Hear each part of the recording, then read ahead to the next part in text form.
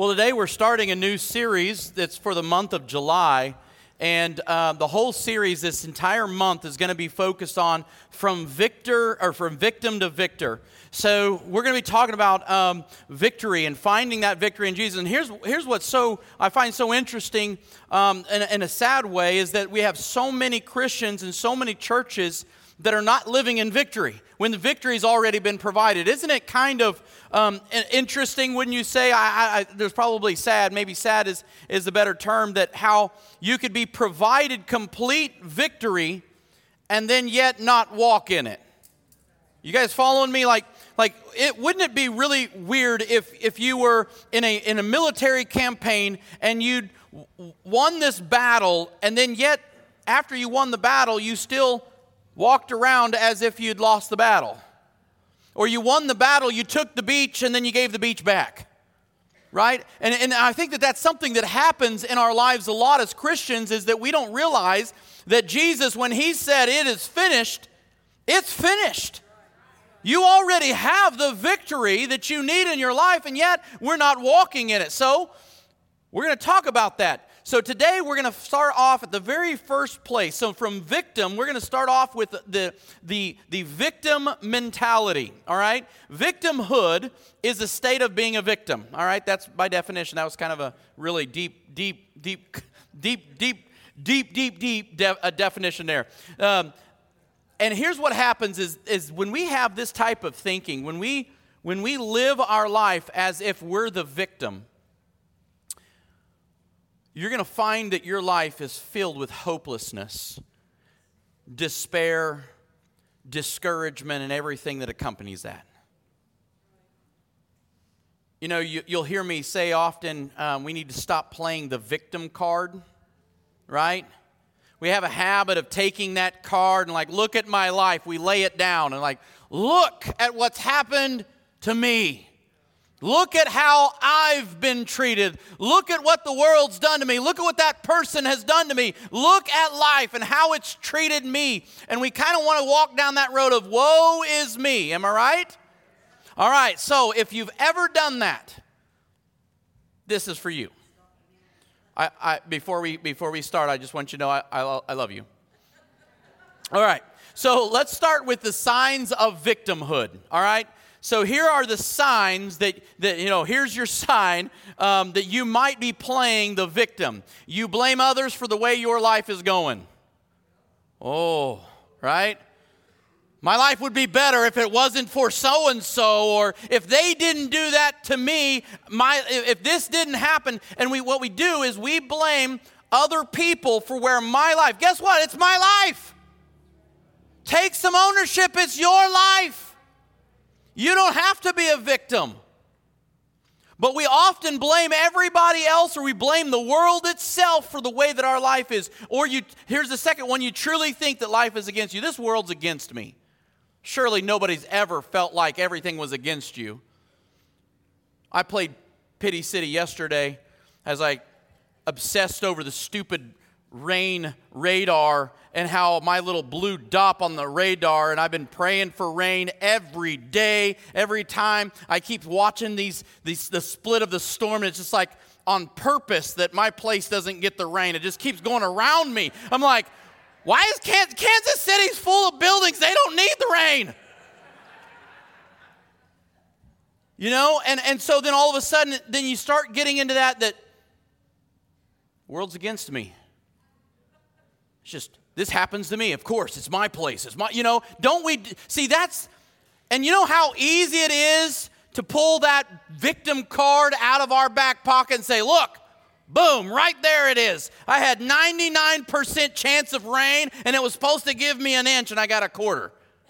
Here's my card. Feel sorry for me, right? So number 3, you have trouble coping with problems. A lot of times when you play the victim, you can't cope with your real issues because you're the victim. You can't cope with anything as long as you're playing the victim because it's not your fault. It's their fault or his fault or her fault or that fault, and you can't cope with anything because you're the victim. You approach life with a negative attitude. I'm telling you, when you start playing that victim card, the more you pull that card out of your pocket, the more you use that victim card, the more you keep pulling it out, guess what? You will start seeing everything with a negative lens. Everything in life, you'll see the negative in everything that's going on around you. You feel bad for yourself in order to give yourself pleasure. How sad is that? But guess what? Haven't we done it?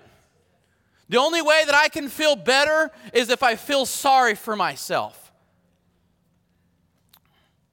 You feel attacked when someone tries to offer you feedback. Somebody tries to help you, say, hey, put the victim card. I'm not the victim. No, you're not. Absolutely not. Good luck to you. Going to go over here where positivity lives.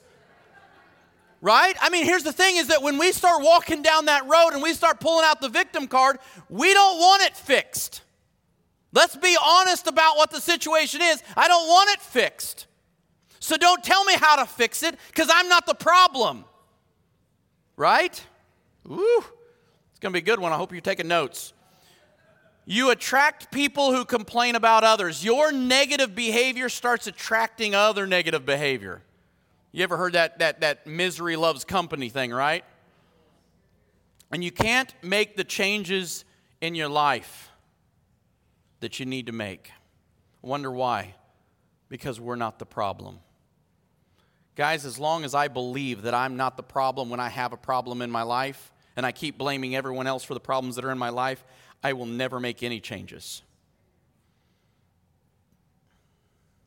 Psychology Today wrote a lot of profiles about victimhood. It says that it includes a lot of emotions such as a pervasive sense of helplessness, passivity, loss of control, pessimism, negative thinking, strong feelings of guilt, overwhelming shame, self-blame, and depression. All of these are the results. These emotions are the results of being a victim. Now, many people choose not to get better. This to me is the biggest part of the problem that we're facing with victimhood, is that most people don't want to get better until the pain of staying the same is greater than the change needed to get better. Does that make sense? I hope it does. In my head, it was making a lot more sense than when I said it out loud. But a lot of times we don't want to change until it hurts more to stay the same than to change. But again, the reason why we don't want to change is because when we are using our victim card, we feel more loved when we're sick, more supported when we're a mess, more comforted when we're grieving, and more encouraged when we're discouraged. So what we often do, unfortunately, when we are playing victim, we feel like I don't want to stop being, I want freedom, I want the victory that the preacher's talking about, but I don't want to, I really don't want to lose out on the attention that I'm getting. I don't want people to stop feeling sorry for me because I'm all of a sudden living differently. And that is the saddest part of victim mentality, is that we think that by staying the same, it's better for us. No, you're miserable. And then people are feeling sorry because you're miserable. They're not really. Here's the deal. Miserable people like spending time with each other, which is not very fun. It's really miserable. Like 5 minutes, Lord Jesus, bring the rapture right now. Right now. But the thing is that we so often, we stay in this place because we're afraid of the unknown. Well, what's going to happen if I get over this and I can't use this anymore to get people to feel sorry for me? What's life going to... Here's what life's going to feel like. You're going to be happy for a change. You're going to be able to celebrate for a change. You're going to be able to put a smile on your face and move on with your life.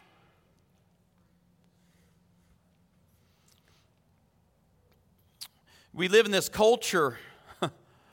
We don't handle difficult stuff very often, do we? We live in a culture that whenever something bad happens, we pull that card out very fast.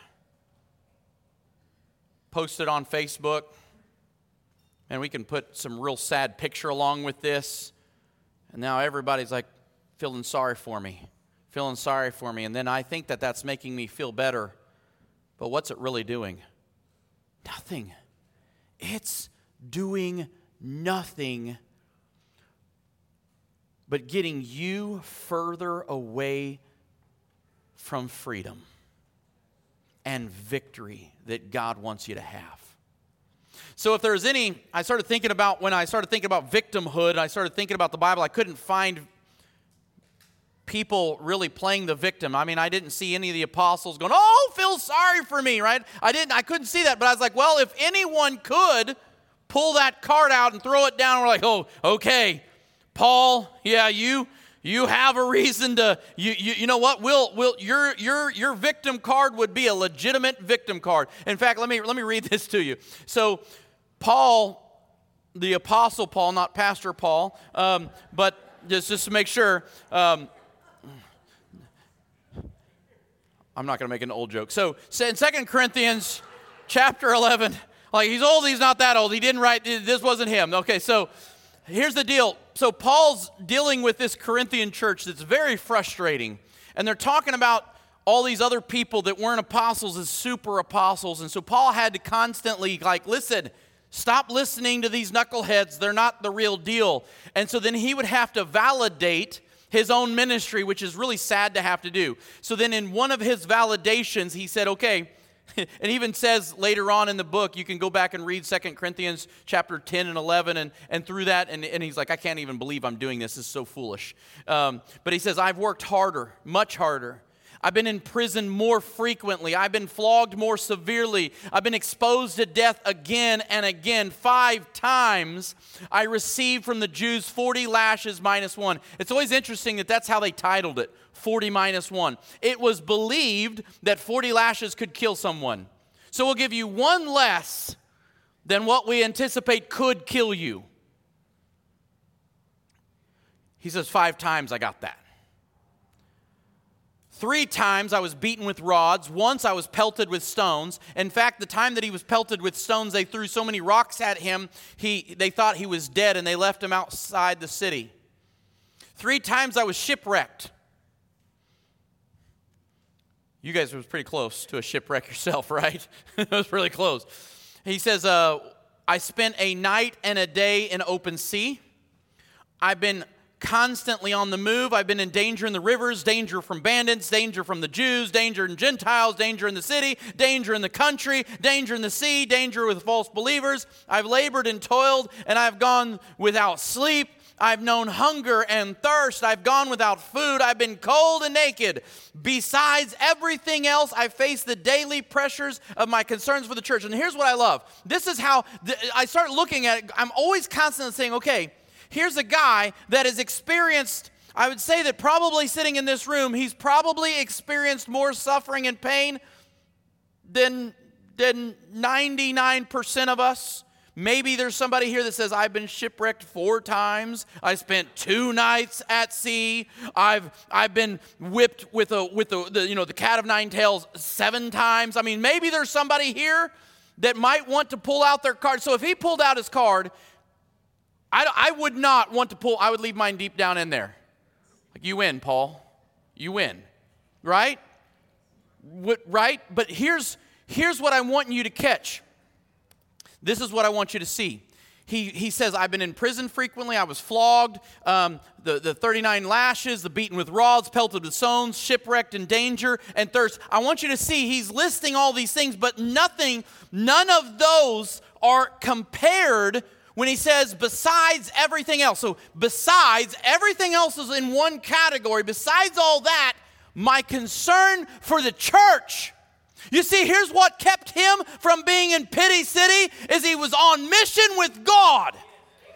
His mission with God trumped his pain and his suffering. If we could have some believers that would let the mission of God in their life trump all of their pains, man, we would have a powerful church. We would see our cities turned upside down for Jesus. As long as we are feeling sorry for ourselves, we will never be on mission with God. You can't, because you're on mission with yourself. Paul said, besides all that stuff, I'm doing that because you guys need me to list it out for you. Besides all that, I face daily pressure of my concern for the churches. Has your concern for the church and for God's mission, when he saw the church, it wasn't like, hey, I want a new building and I want this and this. His concern for the church was, is it reaching its community? Are the people growing? Are the people being delivered from their bondage? Are we seeing a spiritual growth? Are we making an impact in our community? Does your concern for the church, God's church, is it stronger than all your pain and your suffering in your life? See, that's the question, isn't it? That's the question is my concern for the body of Christ greater than my concern for all of my pains and all the people that have hurt me and all the things that have happened to me? See, we got to keep asking this question, how did these apostles overcome this mentality of victimhood? Because wouldn't it have been easy to be sitting in jail, griping about how unfair it is to be sitting in jail? God, I just preached your word and here I'm in jail. God, I was just doing what you told me to do and I'm getting whipped. God, I just did what you told me to do and now they stripped me naked and embarrassed me in front of everybody. God, I was just doing what you told me to do and look what happened to me. Wouldn't it have been easy for any of the apostles to come to a place in their life saying, God, I just did what you told me and now look at me? But that's not what they did, and I'm going to tell you why. Because they had a perspective of God's kingdom. You see, perspective is it's the way that you think about things. It's the way you see things. It is influenced by your beliefs and your experiences. Every one of you has a perspective. It's how you see the world. It's how you see your life. You have a perspective about your own life. You'll either feel sorry for yourselves and want everybody else to, that's your perspective, or you will look at it differently. You'll look at the world around you in your perspective or God's perspective. Remember, there's an amazing song out there, God, give me your eyes. It's like, let me see like you see. Perspective is our problem, isn't it? When I'm left to myself, it doesn't take very long for my perspective to get warped to feeling bad for myself. Does anybody ever struggle when you're left to yourself just a little bit, that you can start look at my life and look at how I've been treated and look what I've gone through, and it doesn't take long for us to have that victim mentality pop in real fast. Have you guys noticed how quick that happens? Like, I was doing really good until yesterday. My wife was so wonderful to remind me. She really was. And here's how sad, I just, the longer the day went and I kept looking at the stupid app, I just needed to not, but I kept doing it. I kept watching the rain clouds split. One was going here and one was going there, and I'm just mad and I'm cynical, and I'm like, God, I prayed every day for this stupid rain and it's not coming. And then it came at 8 o'clock and Barbara's like, Daniel, husband, come. And she opens the door. I'm like, it ain't enough. That was what came out of my mouth. That ain't enough. That's not what I prayed for. I prayed for it at 3 o'clock when it was supposed to come, and I prayed for it at 6 o'clock when it was supposed to come, and the 11 a.m., don't forget about that one. I knew this one was coming. I wanted the other ones. You see how easy it is for us to lose a perspective. And I remember my wife, she goes, let's just have faith. And I'm like, I trust God to give me what he wants to give me. It sounds kind of spiritual until you know your own cynical heart at the moment. You see, I'm wanting you to understand that every one of us can lose perspective pretty quick. The moment you lose perspective, you've lost the victory. You get what I'm saying? That's why I'm wanting you to understand it's so important to keep the Christ-centered, godly perspective of what's the most important things. God and his kingdom. Your spouse is a part of that kingdom. Your household is a part of that kingdom. If you have children, they're a part of that kingdom. Your neighbor is a part of that kingdom. What happens in the body of Christ is a part of that kingdom. They're all interconnected. There's so much kingdom work all around us. And yet we get so focused and self-centered. Let me show you how big of a deal it really is. Matthew, Jesus teaches in the Sermon on the Mount. He says, the lamp of the body is the eye. He didn't say one of the lamps of the body is an eye and the other one's your mouth. No. He says the one lamp of the body is the eye. If therefore your eye is good, your whole body will be full of light. But if your eye is bad, your whole body will be full of darkness. If therefore the light is in you is darkness, how great is that darkness? Have you ever noticed that when you lose perspective and your perspective goes negative, that you can't see God moving because you're so busy seeing where all things happen? I remember this story that was told. A lady came up to the pastor once and she says, Pastor, I'm quitting church. I was in church and I saw all these kids over here doing this and I saw all these people doing that and I saw somebody playing on their phone the whole sermon. I just don't want to be in a church where you have people doing that.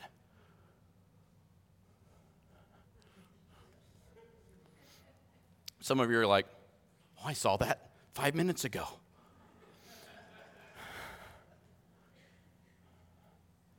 He says, well, here's what I want you to do. You can leave the church after you do one little thing for me. He fills up a cup of water and goes, I want you to walk around the entire sanctuary and not spill it. She walked around the entire sanctuary. She handed him the full cup without any spills. And he goes, well, why? I don't understand. How did you not spill any of that water? She goes, I was focused on the water. And he goes, maybe if you'd focus on Jesus, you wouldn't see everybody else's stuff. Sometimes we so easily in our life get so distracted on our pain. I'm not telling you that you haven't had pain in your life. I'm not telling you that people haven't hurt you in your life. But if that's what you're choosing to focus on, you are going to lose focus of Jesus and His kingdom and all the things that He has for you. Because we can all look at this passage and say, how many times have I lost focus? How many times? And I mean, you know how we see it? Through our complaining. That's how I know that I know how when I get down a negative road is because, out of the heart the mouth speaks, right? If my words are critical of others and my words are complaining and griping and grumbling and mumbling and these types of things, I already know. I know where my eyes are. My eyes are seeing everything. Here's what I find so amazing as a pastor. I'm looking up and I'm like, man, people's lives are being changed. And I see people getting deliverance and freedom in their lives. I see marriages being renewed. I see God moving. I see the greatest miracle ever. And you know what that is? The resurrection of the dead. Because you were dead in your sin and you're made alive in God. And I see all these miracles happening. And then somebody will come up and like, I can't believe what that kid did. I can't believe what this person did. I can't believe that person was on Facebook. Really? That's human nature. We can so easily get our eyes off the prize. And the moment my eyes get off of Jesus, I begin to see all the flaws in everyone else. And when I start doing that, I become critical, become negative. If my eye is bad, my whole body is going to be full of that badness. If I allow myself to go down that road, here's one of the things that I want to share with you. Think about this. Have you noticed that if you ever have, there it is. Sometimes my mouse little arrow, he jumps off the screen and I don't know where he goes. Have you ever noticed that if your eyes become critical and you start picking up on all these negative tendencies and these negative things happening, that your mouth says those same things, right? And you begin to treat other people. When I become critical, my behavior becomes critical. If my eyes are judgmental, my behavior becomes judgmental. If my eyes are so focused on my pain, all I do is cause pain. Have you guys ever noticed that? What he's saying is, listen, that lamp of your body, that's pretty important. Think about the terminology here. What does a lamp do? It provides light. You don't turn a lamp on in the middle of the day. You turn it on at night so that you can see in a dark place. The eyes are supposed to find Christ when I'm in the midst of darkness. Do you see what it's saying? Your eyes need to start finding Christ when there's darkness all around you, when there's darkness in your home, when there's darkness in your marriage, when there's darkness everywhere. Let your eyes find Christ in it. Focus on Jesus when everything else is falling apart. I have a saying, Barbara and I have a saying together, hurt people hurt people. It's so true. You know, in every type of recovery program, every program that I've ever looked at and looked over, every recovery program, they always have steps, right, or principles, right? You cannot complete step 2 if you haven't completed step 1, right? I mean, that's the problem. That's the thing is like, listen, before you go to step 2, make sure you've completed step 1. Because what good is 2 if I didn't apply 1? What we often do is we try to make a race to hurry up and get through it so I can check the box, I completed the program, without doing any of it. This is why so many people remain in bondage, is because we are taking steps forward without actually taking a step. We haven't actually applied the step to our life. Here's the deal, you cannot move forward if you don't change your perspective. That is today's step 1. Keep your eyes on the prize, on Jesus Christ. Then you can move past victimhood. One of the things while I'm talking about recovery programs, I want to share with you that you need to mark a date in your calendar coming up August 2nd. Happens to be Barbara's and I's 20th anniversary. It's a Wednesday. We will be here for our anniversary.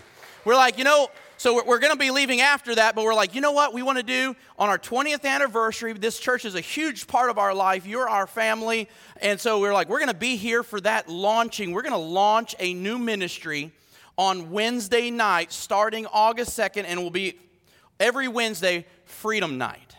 So we're going to get our praise on. We're going to be singing praises every single Wednesday. We're going to get into the Word and talk about what does the Bible say about recovery and freedom. And so we love Celebrate Recovery. We're not calling it Celebrate Recovery because we're not restricting ourselves to only Celebrate Recovery. We'll use Celebrate Recovery, but it ain't going to be the only thing we use. Then we're going to be breaking into small groups after that, and all these different small groups will have all different kinds of them. So things, you can pick whatever small group you think you need in your life for that day. The kids are going to be going through some of the same wonderful, amazing things. So I'm really excited about that. So mark your calendar for August 2nd.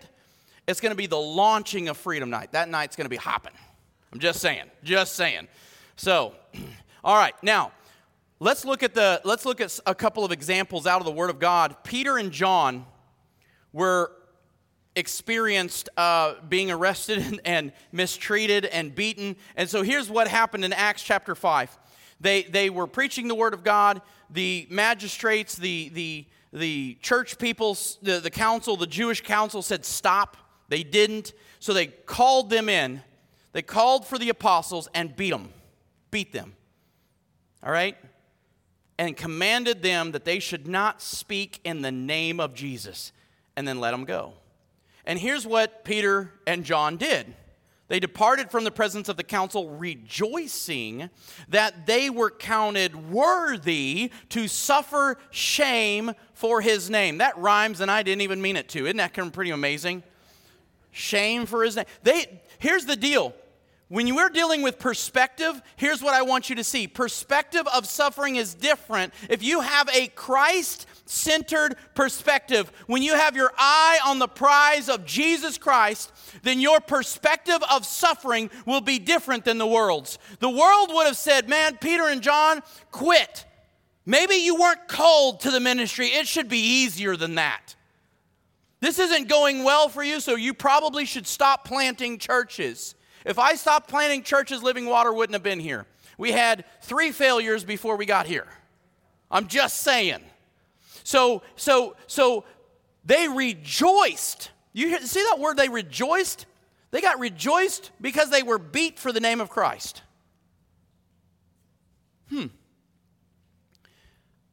In fact, Peter came back later, and he actually had, in the letter that he wrote, 1 Peter, he actually taught on suffering. He says, in all this you greatly rejoice. You see the same word, rejoice? Rejoice, they rejoice in their suffering. He's talking about rejoicing. Though now, for a little while, you may have had to come to suffer grief in all kinds of trials. These have come so that the proven genuineness of your faith, of greater worth than gold, which perishes, even though refined by fire, may result in praise, glory, and honor when Jesus Christ is revealed. Wow. So Peter is teaching about what do we do in suffering. Now, the first thing before I bring out my little points that I want to bring out is this. I want you to see this. Did Peter equate suffering only with the suffering that you would if you were preaching the Word of God? Did he say, guys, when you're suffering for preaching the Word of God, it's okay? No, I think he says all kinds, right? Though you, for a little while, may have had to suffer grief in all kinds of trials. He doesn't equate that it's only when you're doing ministry, only suffering in ministry applies this. No, he's saying all kinds of trials. So when your marriage is being tried, when your home is being tried, when you lose your job, when you go to school and you have a bad day at school, so whatever kind of trial you can think about. Right? You follow me? All kinds. And so here's what I'm wanting you to understand is this. I got to hit it again. There we go. Perspective includes the purpose of the suffering. First and foremost, I need to understand my perspective. If I'm going to have a godly perspective of how I see the world, if I'm going to see the world through Christ-centered glasses, the first thing that I'm going to understand is that when pain comes my way, it's going to prove that my faith is real. Think about this. Isn't it easy to have really great faith when everything's going really great? But that ain't faith. Your faith is shown and on display when things aren't going well. That's the time that people look at your life. When a non-Christian looks at you because you've said, hey, I'm a Christian, what they're really doing is waiting until everything in your life is falling apart, then they start watching. Because here's the deal, an atheist isn't reading their Bible, they're reading you.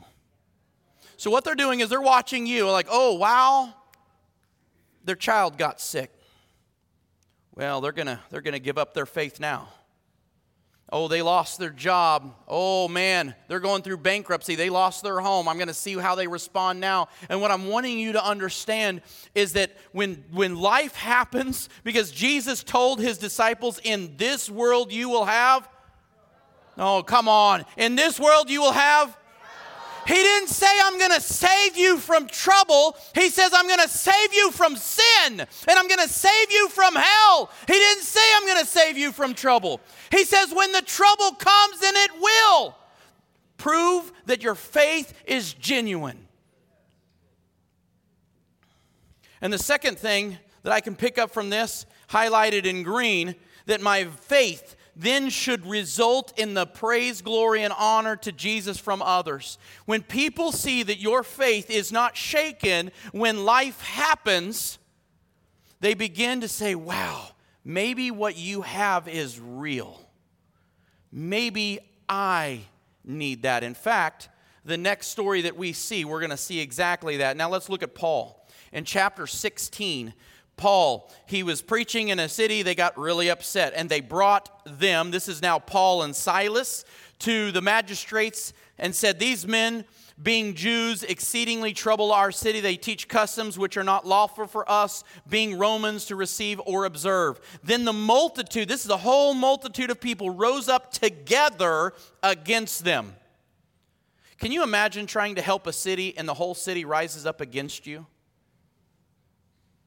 most of us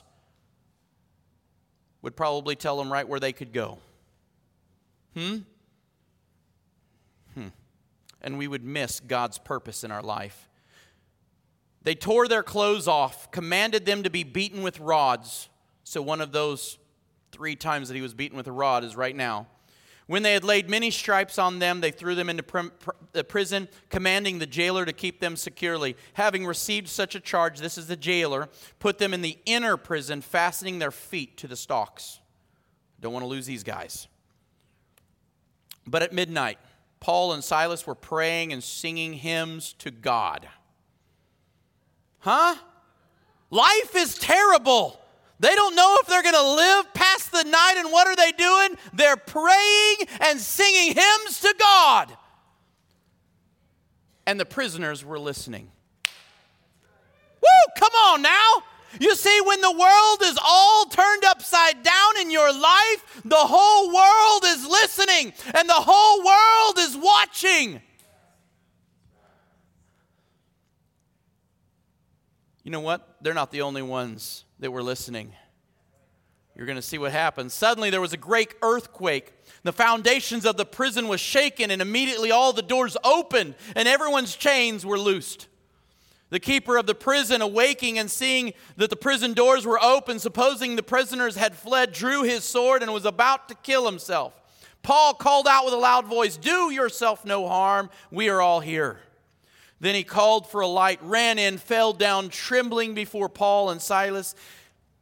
"Sirs, what must I do to be saved?" Come on, right? Right?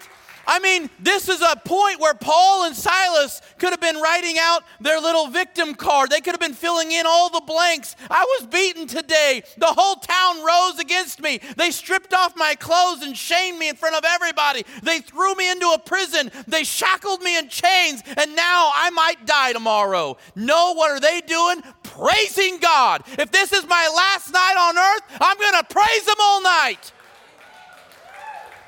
Man, if we could live life like that, how many people would be coming to us saying, "Sir, ma'am, what must I do to get what you got?"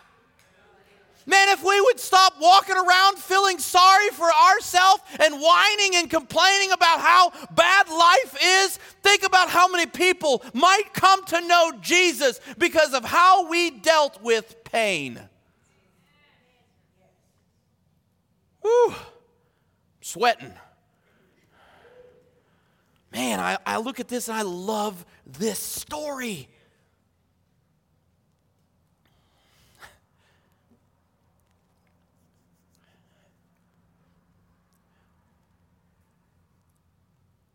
When life is tough, who's getting your praise? Who are you praising in your storm? Are you praising God? Or are you praising your pain? Because we hold on, Pastor, I'm not praising my pain. Well, are you talking about it and giving it glory and honor? Are you lifting it up? Look at this. Look at what's happened to me. Or are you saying, "God, I don't care what's happening to me. I just want to praise your name"? Come on, huh? We're guilty of that, ain't we? We're guilty. So this is that turning point in our life. Step one, God, I'm going to no longer is any of this pain and turmoil. It's not going to get one word from my mouth. I'm going to give it zero honor. It's going to get no praise from my lips. Only the Creator of the universe. So in this story, we see that perspective, a God-centered, when I'm keeping my eyes on the prize of Christ, my perspective focuses on praising God, listen to me, in the face. Ooh, come on, in the face of your troubles. When troubles come, I'm going to praise God right in their face. Don't do that right in front of your spouse if your spouse is the trouble. Or maybe you should. Maybe that's what needs to happen. Come on, right? I missed an amazing moment. We were singing, the second song that we were singing was talking about dancing in the rain. I missed my dancing in the rain moment last night because I was being a victim. I'm telling you guys, I woke up this morning, I'm like, oh God, I missed it. I'm so sorry. I'm so glad that God is merciful because I don't deserve it. He could have just like, what are you? You're the preacher. You're not supposed to do that. I just want to be honest enough to say, I bleed red, guys, just like you, unless I have an infection, and then it's not good. So, but anyways,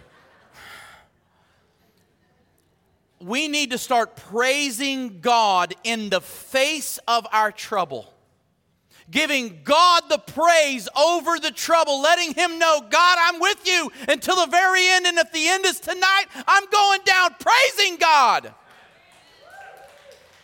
I loved how God had told the Israelites to position themselves for battle, and they were going against an army that was larger than themselves. And then King David sent out the whole entire worship team in front of them. I thought that was pretty. Listen, the army's going to be behind. We got your back. We got your back. Go worship team. We got your back. Get about 150 yards up there. We got you. You're good. You're good. It'll be okay. No, they sang songs of victory before the victory was won. That's what this is. This is putting on different. God, I'm keeping my eyes on you, and I'm going to praise you in the middle of a drought. God, I'm going to praise you in the middle of a storm. God, I'm going to praise you in the middle of cancer. God, I'm going to praise you in the middle of whatever is going on in my life. I'm praising you. And the other thing that we're going to pick up is this. Perspective focuses on our witness before our troubles. God, this is a moment for me to be a witness to people around me. They were in jail, and if they could have said, guys, we're in here, and we shouldn't be here. But instead they said, okay, we're in the middle of a prison, and no matter what our situation is, no matter where God places me, I'm a witness everywhere I'm at. I'm a witness if I'm in school. I'm a witness if I'm in class. I'm a witness when I'm in the principal's office. I'm a witness when I'm in Dallas, Texas youth. I'm a witness if I'm in the car and the things that I'm listening to and the things that I'm watching. I'm a witness when I'm a witness when my finances are failing. I'm a witness when I'm going through bankruptcy. I'm a witness when my job's lost. Guys, you're a witness everywhere you are. You never stop being a witness. And a godly perspective keeps the focus on your witness before your trouble.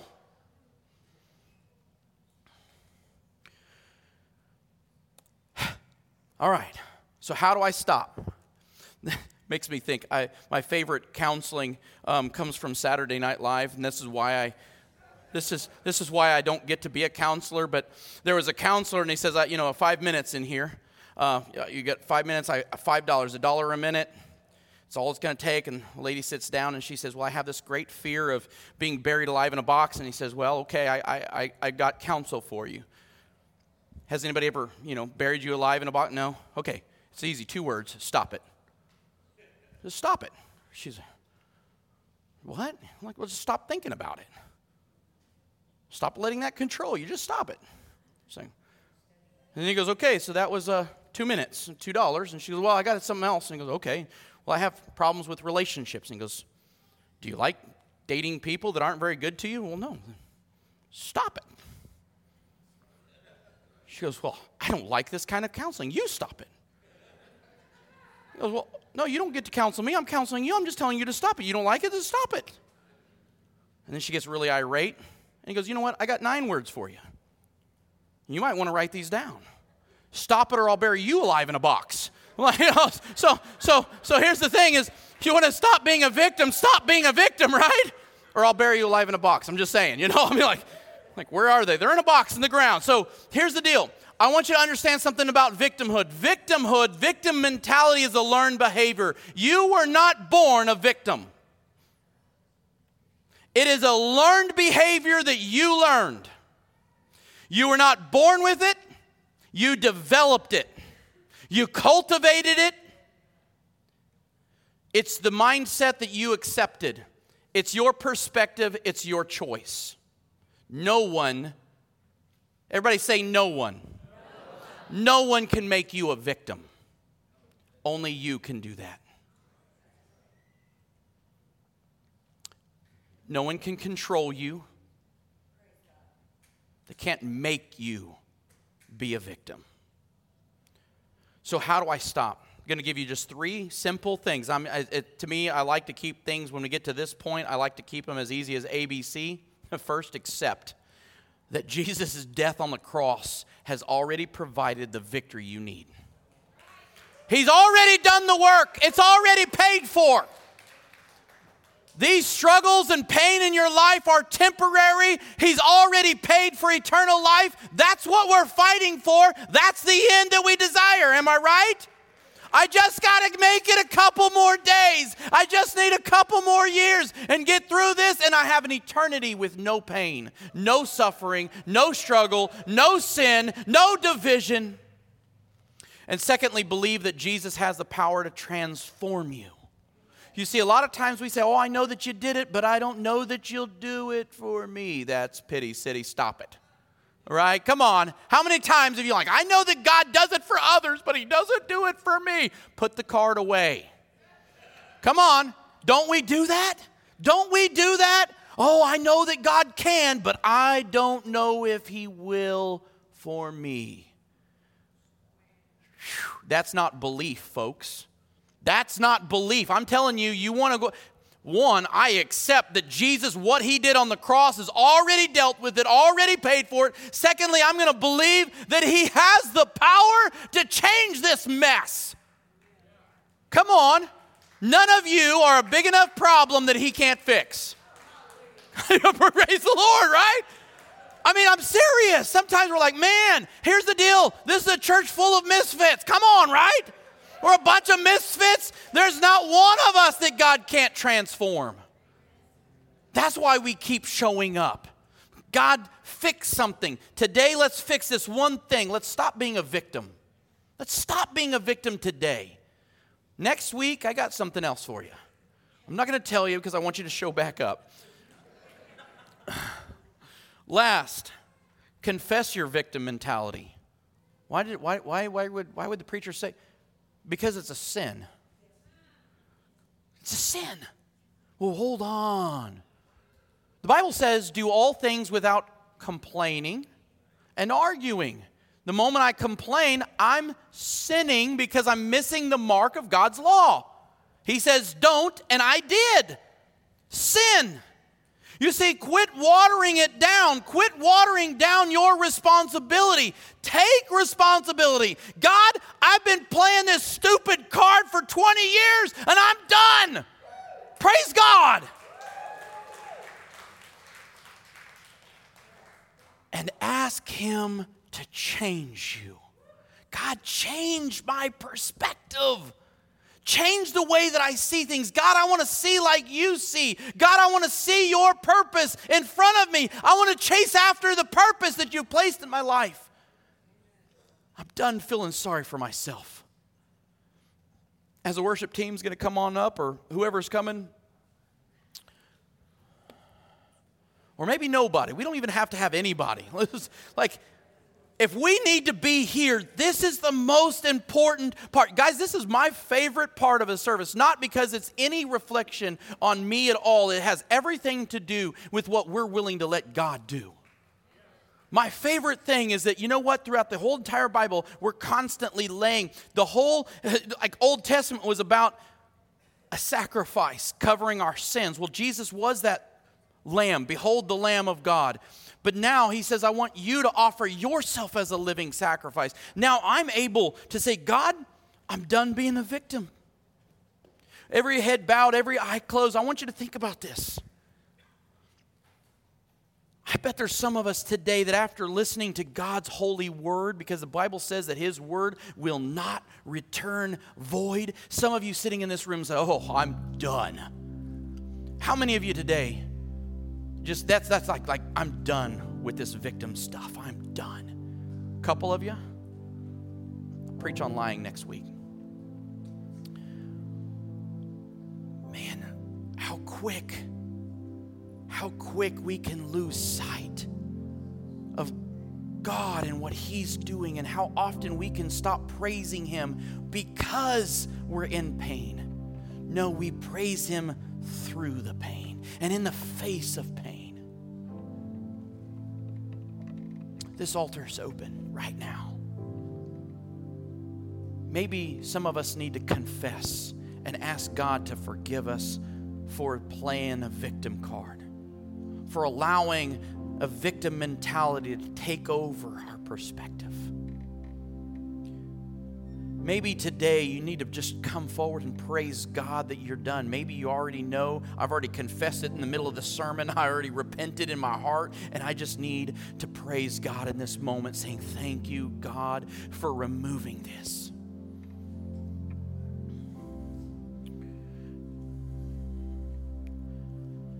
Maybe there's something completely that doesn't have anything to do with anything we're talking about. And maybe there's some things that you're like, God, I just need to go. I need to go pray right now. I need somebody to pray with me. I need to lay something down. Guys, that's what this is for. To lay it down. To put ourselves here and say, God, I want you to change me. I want you to transform me. I don't want to leave here the same like last week or the week before or the week before that. God, I want to leave changed. And I believe that you have the power to do it. Change my heart. Change my eyes. Change the way that I look at my spouse. Change the way how I view people. God, change me.